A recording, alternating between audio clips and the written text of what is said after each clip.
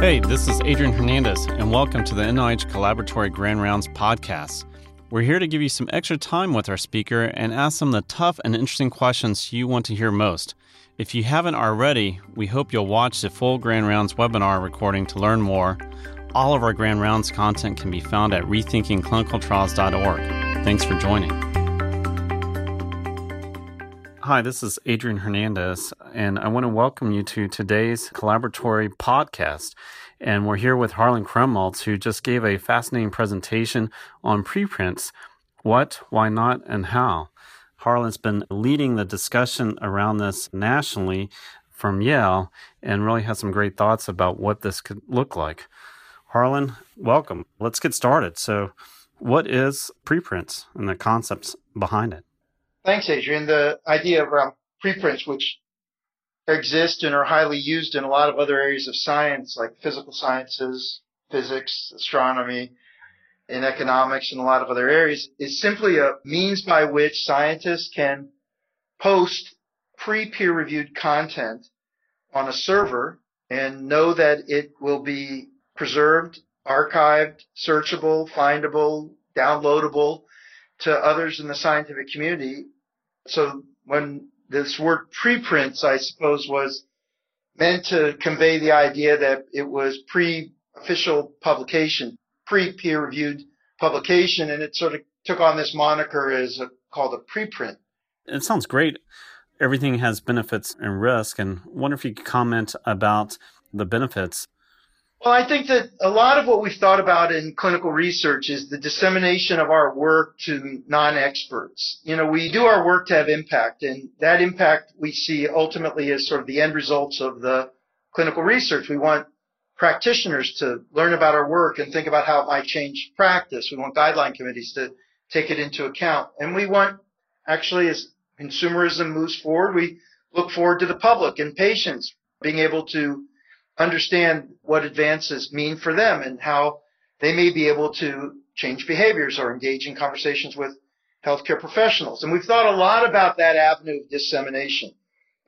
What we've neglected, I think, is the notion and the importance of ensuring that scientists working across the country and across the world are rapidly communicating their work such that it can help influence the work of others so that they can be aware of the kind of progress that's being made, that they can think about how that might change the kind of studies that they're conducting, the kind of grants that they're submitting, the progress of their thinking about what problems are most important and pressing and what kind of progress other people are making. And so for those people, for the scientists who are trying to make progress, the peer review process is adding a length of time to dissemination that may not be necessary. By recognizing that work and sharing it, we're able to learn from each other and move faster. And even if you've done something that influences me, I can, as I'm writing a grant, cite it as a preprint, and it can influence me positively so I don't maybe completely overlap with you. If I would have only had access to the peer review publication, I might not even be aware of it for a year until it finally comes out, and then I would have maybe done a lot of things that I didn't need to do because I could have learned from what you did. You've been an editor for a major journal, and I'll just say from my personal experience, I've sometimes thought that we had the greatest data from a research study and really were promoting our findings. Yet when we went through peer review, we got a little humbled in terms of the interpretation here. So what are the risks about this? I think the concern about the harms, which is what you're raising, derives from this sort of mixing of purposes.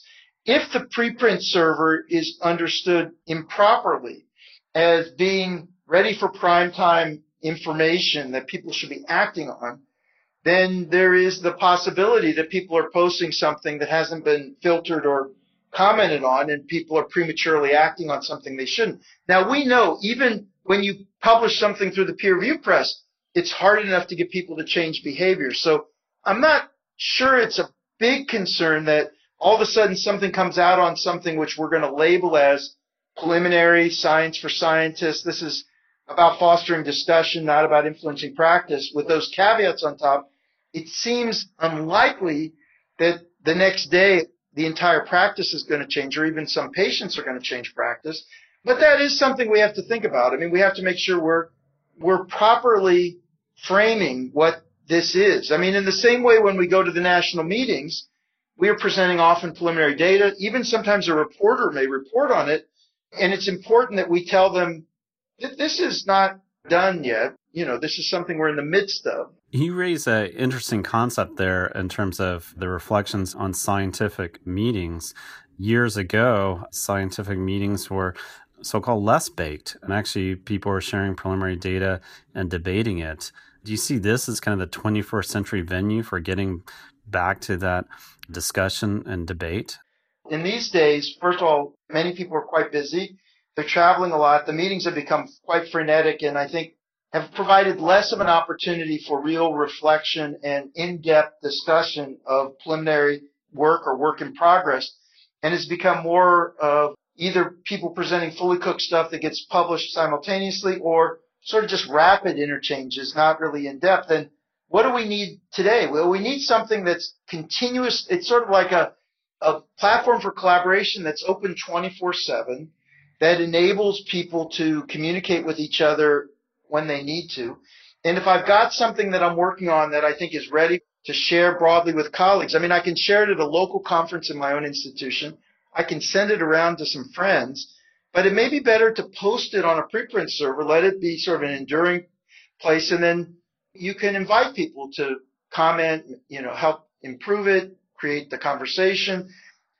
And like I said, we've accelerated the entire scientific enterprise because we're more aware of what other people are doing. And what I've said and what I said in the presentation, and what I've said before, is that in some of these areas that we're doing work right now, like machine learning or AI, if we were just leveraging the peer review publications, we'd be way behind the field, because the only way you keep up with that rapidly moving field is by tracking the preprint servers. You can be skeptical of whether what they're finding is real or not, or you can be engaging in conversations about it, but it's pushing forward the way people are thinking about the research. And I'm just noticing in that area how effective it can be. I think that we can iterate faster and keep that excitement level higher than we are when we're, you know, kind of hit this period where we're going through peer review, and sometimes it can be as much as a year or more. And you've moved so far past that paper by the time it comes out in the peer review press. I know you've had that experience, I have, where by the time it's published, it's like, gosh, that's almost ancient history for our research group. We finished that a long time ago.